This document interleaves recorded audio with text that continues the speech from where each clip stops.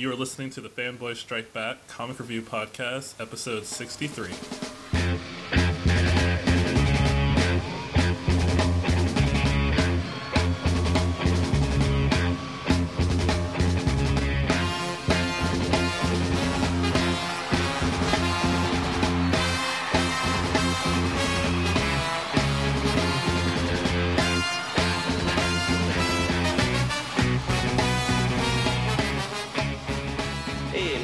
Fanboys Strike Back Comic Review Podcast. I'm Eric. I'm David. And we're the fanboys who strike back. We like to read comics and watch TV and read books and listen to music, and what we do is we come here afterwards and we like to talk about everything that's been coming out lately. It's been a while since we've done a show, so a lot of big events have been happening over the summer, so we want to kind of recap some of our favorite events that have been happening. And be forewarned, because we do talk about everything that happens in the book, sometimes at length, and that includes spoilers. So you have been warned. And with that, what we'd like to do is, I think, start off talking about the Dark Reign, the Marvel Dark Reign storyline, and specifically the Dark Avengers portion of that. And recently, Dark Avengers number 9 has come out, and that's written by Brian Bendis, drawn by Mike Deodato. And my general feeling about this storyline is it's been going on for a long time now, and it's starting to feel like it. Okay. And this is a story like I'm interested in. I like it, like the idea of the bad guys take over. What do you do? Like, and I found like a couple characters' positions, and especially Hawkeye or Ronin, really fascinating. And then I've enjoyed also watching the Dark Avengers be put into all these villains being put into these heroic roles. And then there's a couple that are kind of like in the middle ground, like Ares. Right. Like he could always go either way. And fourth in one of the former issues, like, you know, a lot of the Dark Avengers are bad guys. The good guys are going to have to take him down at some point. But Ares is kind of the wild card because he's the god of war, and you know, how do you stop him? And at some point, someone's going to have to figure out a way to deal with him. And what this issue did was basically it looked at Nick Fury's Secret Warriors, and which includes Ares' son Phobos, and who's just a little boy. And what we see in this issue is Ares confronts Nick Fury about it. He finds Nick Fury, confronts him, is like, "Why my son? Why are you recruiting my son?" And basically is like, to train him to fight back, and you know, you should be real proud of your son. You should see what he's accomplished. And then what struck me was especially Deodato's art, which I've always thought was okay. You know, I never had any huge gripes against it or anything like that. But it was really conveyed on Ares' face, like he has no way to communicate really with his son. He is being a father figure to him the only way he knows how, which is really gruff and impersonal. But he doesn't that to be the relationship that he has with the son. And that was what I thought was the best part of this story, is just the dialogue there. Right. And you have a different opinion than I do. No, so I like this. I don't know how I feel about the Dark Reign storyline, because it just, like I've said before, it feels like the Thunderbolts, which you don't have a lot of history with, but I do. So it doesn't seem like there's anything new. I do like the Norman Osborn aspect of it. The idea of Norman Osborn being in charge of everything is something I find very interesting. But yeah, but it's like the Thunderbolts on steroids, and at the same time, this is, like I said, this has been going on for a while. But with this issue, and just recently, it feels like the tide's starting to turn into the third act, where things are going to start happening to resolve this storyline, and that's what I'm looking forward to as well. Yeah, I think with this happening, and with all the list one-shots being that are starting recently, I think this is about to end. I think it's supposed to end by like November or something, maybe. But I guess, I don't know. I like this issue. I just feel like a whole lot of it didn't happen, and I also felt like this was, because I'm reading this and I'm reading Secret Warriors, and to me, this seemed like it's something that should have been in Secret Warriors. And that's just kind of a nitpick, but like I loved the dynamic between Ares and the sun, and it's, like you said, it's kind of, this is probably the most human that we've seen of Ares, because you can see, like you said, that he's struggling with the fact that he does not know what to do. Like, he cannot relate to his son. He doesn't know how to raise his son. Like, you can tell that his son fears him, but his son also, like, wants to his son respects him and wants his dad to be proud of him, and it was just really well done. But I also felt like, what is this? This shouldn't be in New Dark Avengers. This had to do with Nick Fury, Phobos. This should have been in Secret Warriors. That's true. That's true. And there was only like maybe 3 or 4 pages with the actual Dark Avengers in this book, which were great. It was a funny little interlude. But I agree with you. It probably is something that should have been in Secret Warriors. Yeah, I mean, some good stuff that happened in this issue, though, is like Norman Osborn is like, he's holed in his little bunker, and he won't come out, and we're not sure what's going on with that. Like, is he losing it again? Does he have something planned? Because right now, it looks like he's snapping. It looks like he's going crazy. Yeah. So, like I said, it's about the third act that is going to be turning here soon, and I'm looking forward to it. I'm looking forward to this story wrapping up. Yeah, I as a whole, I've liked the story. I think a lot of people have complained about it. I think it's been great. I think it's been something new. I think it's been something different. I think when you have someone like Norman Osborn, it works because he is so smart, so it is believable. And I think they're doing it right because it's going to be like a 7-8 month thing where it came right out of Secret Invasion, but it's not lasting. They're going to change it and then they're going to get on with it, which is exactly what they should do. Yeah. So, and then staying with the same company, what did you think of the X-Men Utopia crossover event? Was this really an event? I mean, it was a crossover. It was a crossover. Something that brought all the X books together. I'd say it's an X-Men event exclusively. I don't know. I really like Matt Fraction. I like his writing. I like what he's done with the X-Men so far. It just seemed like this was building into something really big, and then when the last issue came out, and it just ends up being that they have Asteroid M, they're living on Asteroid M as an island, that's Utopia now. It didn't really seem like that big of a deal to me. See, I think I liked the ending. I liked where it ended up, because I think what that is going to have ramifications for the rest of the world, and I think this is something that is going to be addressed in the Dark Avengers, the Dark Reign storyline, because Norman Osborn is playing a very big media propaganda war against the mutant race, and the fact that he's forced them all off, onto this island basically is a big deal, and he's still going after him, trying to get the public vote behind him on the mutant issue, thinking they're dangerous people and people aren't safe if the mutants are around, which is ridiculous. But at the same time, what I really liked was the social, and this is just something with X-Men in general, but I liked the social kind of juxtaposition with real life type events, in the X-Men and stuff like that. So I think that was really good. Yeah, I just think some things were weird. Like, they've made such a big deal in terms of showing that the X-Men were moving to San Francisco and that they were going to be immersed in this culture in the city, and now they're not part of the city. And that doesn't really bother me, but I do think that's weird. One thing that I really do like, but it could annoy me, is Fraction. I mean, there's been kind of a line drawn between Scott and Emma now. I mean, Scott and Emma they've been back and forth. Emma, you're always wondering if she's been bad or she's switching sides, and I think what Fraction has done has just really shown that, especially when he has those conversations with Scott, Emma, and Hank, when Hank's like, there's too many secrets that are going around. These secrets are going to destroy us. As soon as I get back, we're going to have to talk about these secrets. And I'm just hoping that this is something that's not going to be a runaround again, because the Scott, Emma, do they trust each other? What's going on? I mean, that's getting really old. And so I'm hoping that he's just finally going to do something with it, go head on and just say, okay, this is how things are going to be. And I have faith that Fraction will do that. Yeah, and there's a one shot coming out called like The Confession or something, or right, something like that. But because they alluded to a scene where Scott and Emma are talking in their bedroom, and it looks like it's a pretty big scene. And then there's a little bubble like, if you want to know what happens, read X-Men: The Confession. It's just like, oh.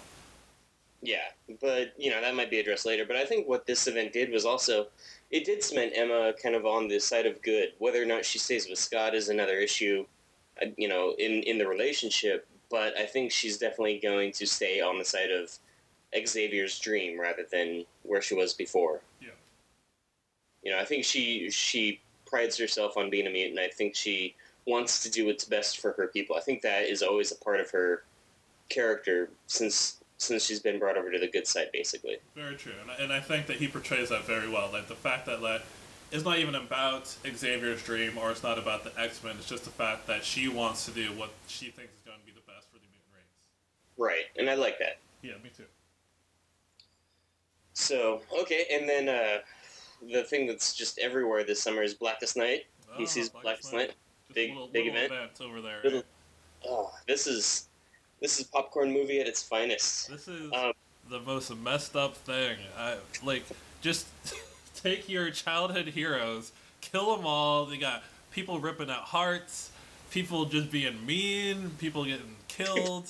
People just being mean. They're just mean. That's the worst part. Is that these Black Lanterns are just so mean.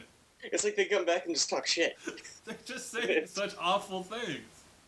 It's true. It's they do more than just physically rip out your heart. They emotionally rip out your heart. No, it's great. I've been loving it, and I was kind of surprised by how much they were able to get away with in the first issue, and since then it's been building, and issue number 3 just came out, and we get into Act 2 now, where we got a lot of explanation on the Indigo Lanterns and what might possibly stop Black Lanterns. Right. So, because before we had no idea what it was going to take, and I've enjoyed every bit of it. What this series is doing is it's taking a real hodgepodge of characters, and especially characters like Firestorm, who, Firestorm's cool and all, but I have no emotional attachment to the character. Mm-hmm. And without going too deep into what happened in this issue, basically a character dies, and I was really caught up in the scene. Like, I was emotional that I had this feeling of dread the whole time. Like, something that you see is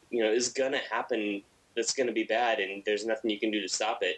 Nothing the characters on the page can do to stop it. And I haven't read an issue like that since Identity Crisis with the Tim Drake, Jack Drake scene. That's exactly how I felt. Like, you knew exactly what was going to happen, and you knew that there was nothing that anyone could do to stop it. And, I like Firestorm. He's kind of a minor character. I have a mild interest in him. But after this issue, I want to go read about... I want to know what's going to happen. I want to go read a Firestorm book. Which, I can't say I would ever think that before. Yeah, and that's what's great about this series, is what it's, taking those characters and putting more of a spotlight on them. And what I think DC's done really smart is, Superman, Batman, the Titans, they haven't really shown up in the main book, and they're getting these spin-off books, but they're not imperative to the reading process of Blackest Night. It's like, if you want to know how these characters are going to deal with this issue in their own little pocket of the DCU, then you can go read the spin-off books, but you don't have to read them for the main story. It's just kind of like icing on the cake at that point. And so far all the spin-offs have been pretty good, actually. So I was really happy with the way the whole product has been turning out so far. And at its core, it's a Green Lantern story, which my girlfriend was asking me about this last week when I was reading the issue. I was like, well, it's the third part of a story that really started in about 2004 with Rebirth, and I was like, geez, this story is 4 years of payoff finally coming out right now, which is just so awesome as a fan. Yeah, this is pretty amazing, especially with this. I mean, it seems like Jeff Johns with issue 3 and 4, he really starts kicking into gear. I will always remember Infinite Crisis number 3, because that's when you found out all the stuff that was happening in the DC universe for the past 3 years. Flash Rebirth number 3 and 4, that's when stuff really started to happen. And then this one, issue number 3, we finally see the Indigo Lanterns, which they've only been alluded to. We don't really know what's going on, and they come in and they're like, okay, this is what's going to happen. This is this is the info that you need. Let's go. Let's get rolling. This one felt like this is where the tide is about to turn. Mm-hmm. And really, it doesn't feel like there's any sacred cows in the storyline, because, and it's kind of ridiculous to say Aqualad is a sacred cow, but for years they haven't done anything with him, and they need to do something with him. And then in the second issue, they killed him, and I was like, holy crap, they killed Aqualad. He's dead. And stupid. I'm a big Teen Titans fan, and I love the original Titans, but again, they haven't done anything with him. Even when they came back with the new Titans book, all the originals, he wasn't even in that one. So, Yeah, it was kind of funny, but at the same time, it doesn't. The Hawks went down the first issue, right. and the Hawkman, he's a huge Hawkman and Hawkgirl, big JLA JSA characters. So Yeah, that especially lately. where's that going to be filled? Yeah. So I was shocked by what they're allowing him to get away with on some of these, but I love it. I don't think there should be any sacred cows. Yeah, And it's going to be interesting to see exactly what's going to happen. Like, who's going to be the big bad behind all this? Which I think it's been leaked, but I haven't found out, so I don't really want to know. And Yeah. then there's a lot of death. There's a lot of people coming back. There's a lot of people dying. What is that going to mean? Like, are these people going to be dead? Because I mean, I think the whole idea of this was to show like it was commentary on death in the DCU and comic books and what does that mean. So it should be very interesting to see what happens after this. And then another thing that I really wanted to say real quick, which I really loved, was that when the Indigo Lanterns were talking, they kept on speaking about compassion and how it's lacking in the universe. They keep on like alluding to the fact that there should be more, or if only more people could use this power. And I thought that was really cool because it makes sense, especially in like the current state of everything. yeah, and I like that too, and I like that Ray Palmer was the one who they were drawn to, because I've been going back and rereading Identity Crisis lately, and man, I love that story so much, and really at the end of it hits him the hardest in that book. So, and he's really, like, ever since that story, he's been kind of a ruined character. They can't use him without always bringing that up, basically. Right. Yeah, so, that's like the whole mean thing, like having elongated man back, and it's just the fact like he doesn't have to do anything. It's just the stuff that he's saying to Ray. It's just like, dude, come on, not cool. Him and Sue, yeah, it was rough. But it's been amazing. But it's good. It creates good drama. And speaking of there not being any sacred cows, rest in peace, Bruce Wayne. But man, I am loving and Damian Wayne in Batman and Robin, and pretty much all the Batman books. But Batman and Robin has been awesome, and I know you have specifically, with the X-Men, Grant Morrison, Frank Quitely team, and I've even tried to read that, and it's maybe just not my cup of tea, but. On Batman and Robin, the first 3 issues, they just knocked it out of the park. It was Batman. It felt like Batman, but at the same time, you get a whole new dynamic. You get new characters that, I've never really been invested in Damian before, and I didn't really like him. But for some reason, you put him in that costume, and you make him a reluctant team player, and he becomes compelling because all of a sudden he has a legacy to follow up to now. Right. And it's been great. And now issue 4 has come out with Philip Tan on the book, which is decidedly a big change in the tone of the book, because his pencils and inks are not his inks, but the inks on the book are a lot darker. Yeah. And so I think some of the whimsy of the first 3 issues is gone, and it feels a lot more like the Batman book or any other of the more noirish Batman books. But it's still been really good. The dynamic has been really interesting. The fact that they can make me care about Damian, and at first I was really pissed that Tim Drake's not in the Robin suit anymore. But at this point, I'm perfectly fine if Tim stays Red Robin forever, and we get a new Robin that we can see mature into a hero, which is a big thing for me to say. Yeah, no, that's huge. I don't really like the Batman and Robin book. But I really like what Batman's doing. Like, I can't... the last time I regularly bought Batman was Hush, which was... I don't know how... 2001? 2002? 2? Something like that, yeah. But I'm really enjoying this, and more than anything, I'm really enjoying the Batman book by Judd Winnick and Mark Bagley, because if you put Mark Bagley on anything, I'm going to love it. And I don't know about Batman and Robin. I'm not a big Morrison Quietly fan. I like the colors. I'm a little bit iffy on the art, but I understand why everyone's going crazy about it. I can say that. Like, it doesn't appeal to me, but I get it at the same time. You know what I mean? You can see the craft behind the book. Yes, definitely. It's a little bit disappointing though, because I feel like the meat of the story really is happening with what Winnick is doing in Batman. Because Batman and Robin, it's Dick, helping out Damian, and they're established. But I really feel like in the Batman book, it's like this is the transition. This is where we're really focusing about Dick being Batman, and little things where you have Two-Face hunting him down because Two-Face knows that that's not Bruce. And I love the fact that, especially with Bagley's art, when you see Batman fighting and they keep on showing that he's smiling, and the way that he's moving, you can tell that it's Dick. And the internal monologue and the stuff that he's talking about, how he's being so self-conscious about making sure that people see him, and making sure that he's known, and making sure that it's just been great. Like I've been having such a fun time with it, and I think Winnick's leaving, but I hear that he's coming back, and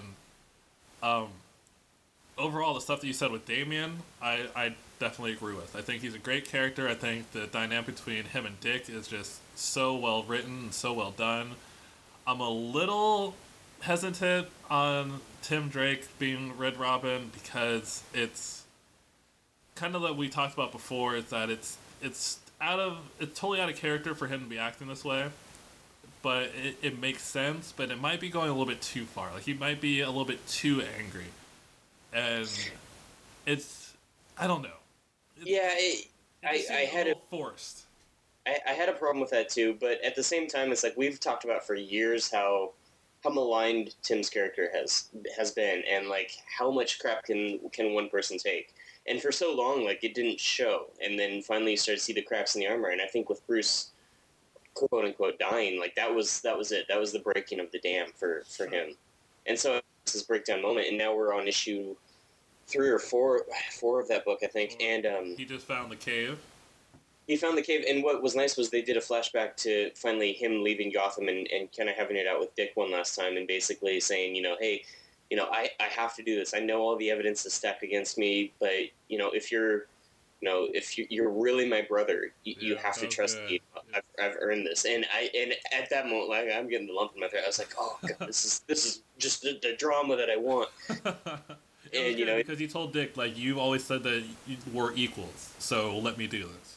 Yeah, it's like if we are equals, if we are truly equals, if we're brothers, it's like don't let Damian screw up the legacy that you and I have built. And at first I kind of thought, well, wait, I'm as Robin, because at first I keep forgetting Dick was Robin for now for some reason. It's been forever. And I was just like, they built up this legacy that has to be withheld, and that was Tim's whole thing with when he became Robin was maintaining that legacy. And so I like that he's this character now, and if Red Robin is going to be his, I like the costume. I think it's a good move for Tim. It's kind of in between, Robin and Batman. So, and the fact that I think that he found the cave, and I like that he was just like he mentioned that he's stayed in there smiling for an hour, and so I think that gave him a lot of hope. And so I think we're going to see him thaw out a little bit. Yeah, that's what I was going to say. I think we just need him to just relax or something just a little bit, and that would make the book so much easier to read. And I think you're right. I think with him finding the cave, I think that might do it. But I have two questions for you though. Okay, go ahead. One, who is this Red Hood? Who's this going to be? Because it's not Jason, right? Because last time we saw Jason, he was dressed up as Batman. Well, we don't know. At the end of Battle for the Cowl, he told Dick, like, you're going to see me sooner than you think. Right. And then he fell in the river, and the last Red Hood was Jason, and the only Red Hood that ever acted as a vigilante was Jason. So it could be Jason, it might not be. There was actually a really great speech in the middle of Batman and Robin 4 about, he's talking to his new partner, and this is who you are now, you can use it, and it was really well done. It showed a lot of insight into the character, and I'm kind of invested in seeing who this ends up being. I wouldn't mind it if it was Jason. I'd be fine with that. Yeah. But no, I'm interested in it. I don't know. Okay. Second question.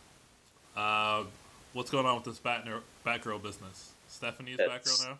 Stephanie Brown is Batgirl, which I like the book, but I can see it has a lot of flaws to it. Because I haven't picked it up. I haven't heard anything about it. Well, basically, they start off with her and Cassandra Cain as Batgirl and Spoiler, and Cassandra just basically says like, I'm done.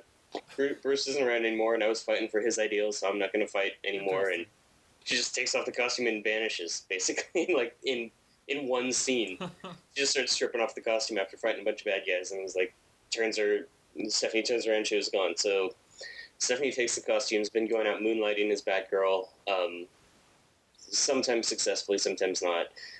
Barbara Gordon is found out and is kind of monitoring her and trying to dissuade her from the life, which is kind of interesting because they're playing on the whole like how bad Stephanie screwed up during the War Games storyline, which eventually got her killed, right. Which quote unquote killed. And but if you can get past all that baggage and forget about everything, of getting her into the costume and everything like that and all that. What I'm really enjoying is just the story of this girl. Like she's going into her freshman year of college, so she's dealing with that. She's dealing with crime fighting at night, and then the interesting dynamic is her mom knows she's a superhero and thinks she quit, so she's hiding that she's a superhero, but her mom already knows, which is an interesting dynamic to play with. So really, you got this old school type of like Robin or Spider-Man type of storyline where it's like go to school during the day, fight crime at night, and I always like those stories, and I like Stephanie Brown as a character. If you take away, all the mistreatment of her and all the baggage that goes with her character, and just forget about it and just look at what's in front of you, it's actually been a book. So we're 2 issues in. It looks like Stephanie's going to be getting a new costume soon, which they just spoiled in the back of all the DC books. Right. But she's been just using Cassandra so far. But and then Barbara's going to act as kind of a guide or a mentor, which is good. They're kind of doing a little poor treatment of Barbara's character, like she's kind of jealous or angry, or she's a lot more angry in this book than I've ever seen her be. So that I'm not cool with, but as far as Stephanie's character, it's actually been a pretty fun book so far. Okay, cool. But it's not on the same level as like Batman or Detective or Batman and Robin, but for a lower tier book, it's been pretty good, like a second tier book. And then going back to us talking about Tim Drake as well, the thawing out of his character, I think, is going to also... We're going to see a little bit more of that next month when he guest stars in Adventure Comics number 3. Oof. This is... between Blackest Nights and Max Mercury coming back in Flash Rebirth, which was amazing, and then Adventure Comics... I'm having a pretty good time with DC right now. I'm telling you, they brought back Connor, Bart, Max Mercury, and now Connor gets his own book.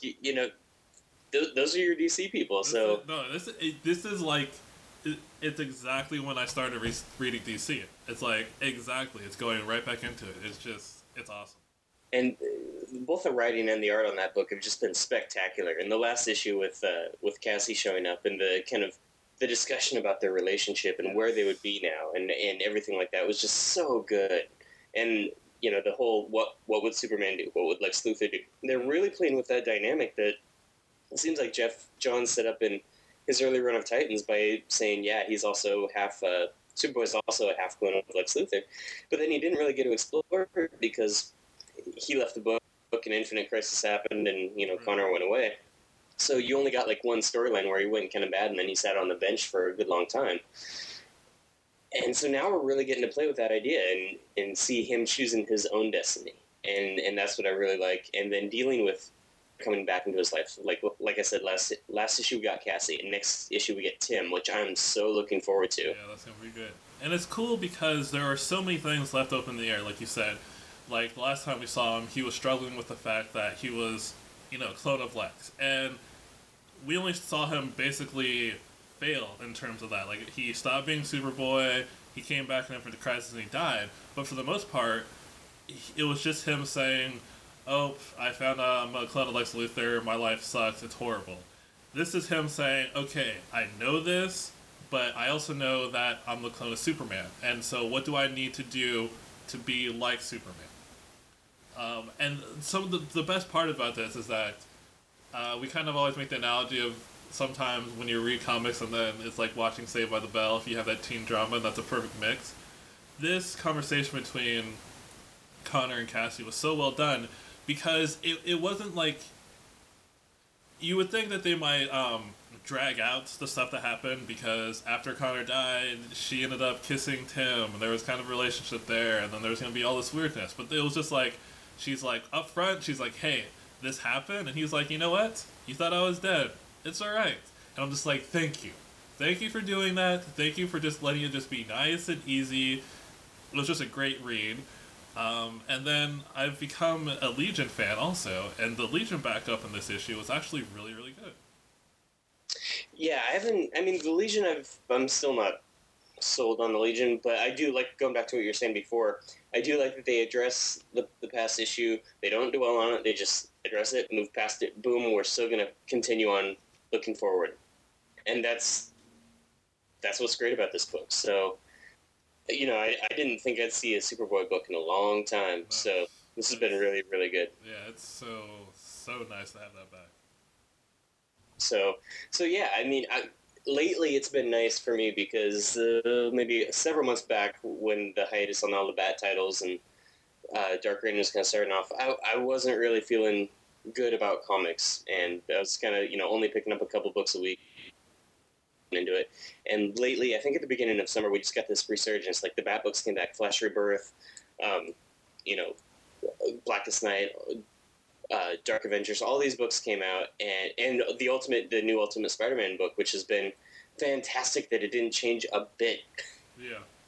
Which I'm so happy about, and it's been great. And so lately, personally, I feel like comics. This is a great time to be a comic book reader, and I know we're basically just gushing over all these books that we're talking about mostly, but really, honestly, it's been a great time, great year to be a comic book fan.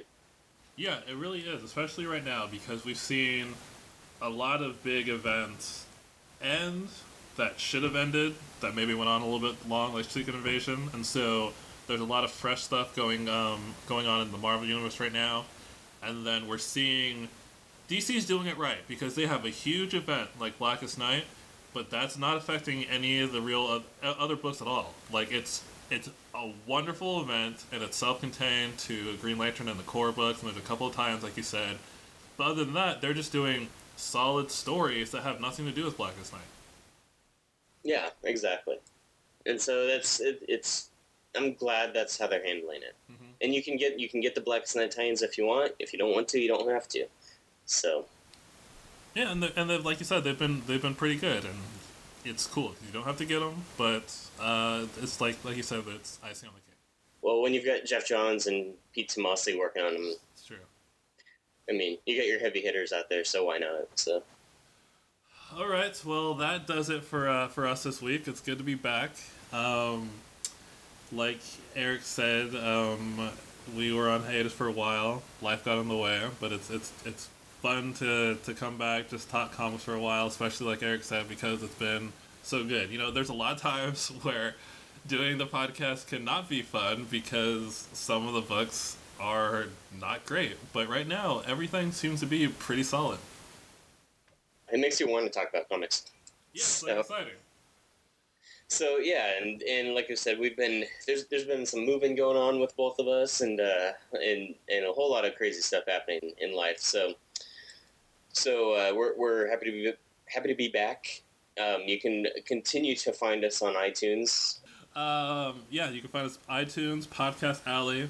Stop by the site, fanboystrikeback.com or fanboystrikeback.blogspot.com. You can just download the shows directly there. You can shoot us an email at contact@fanboystrikeback.com. If you have any questions or comments on the show, we can play them on the show. And yeah, we thank you guys for listening.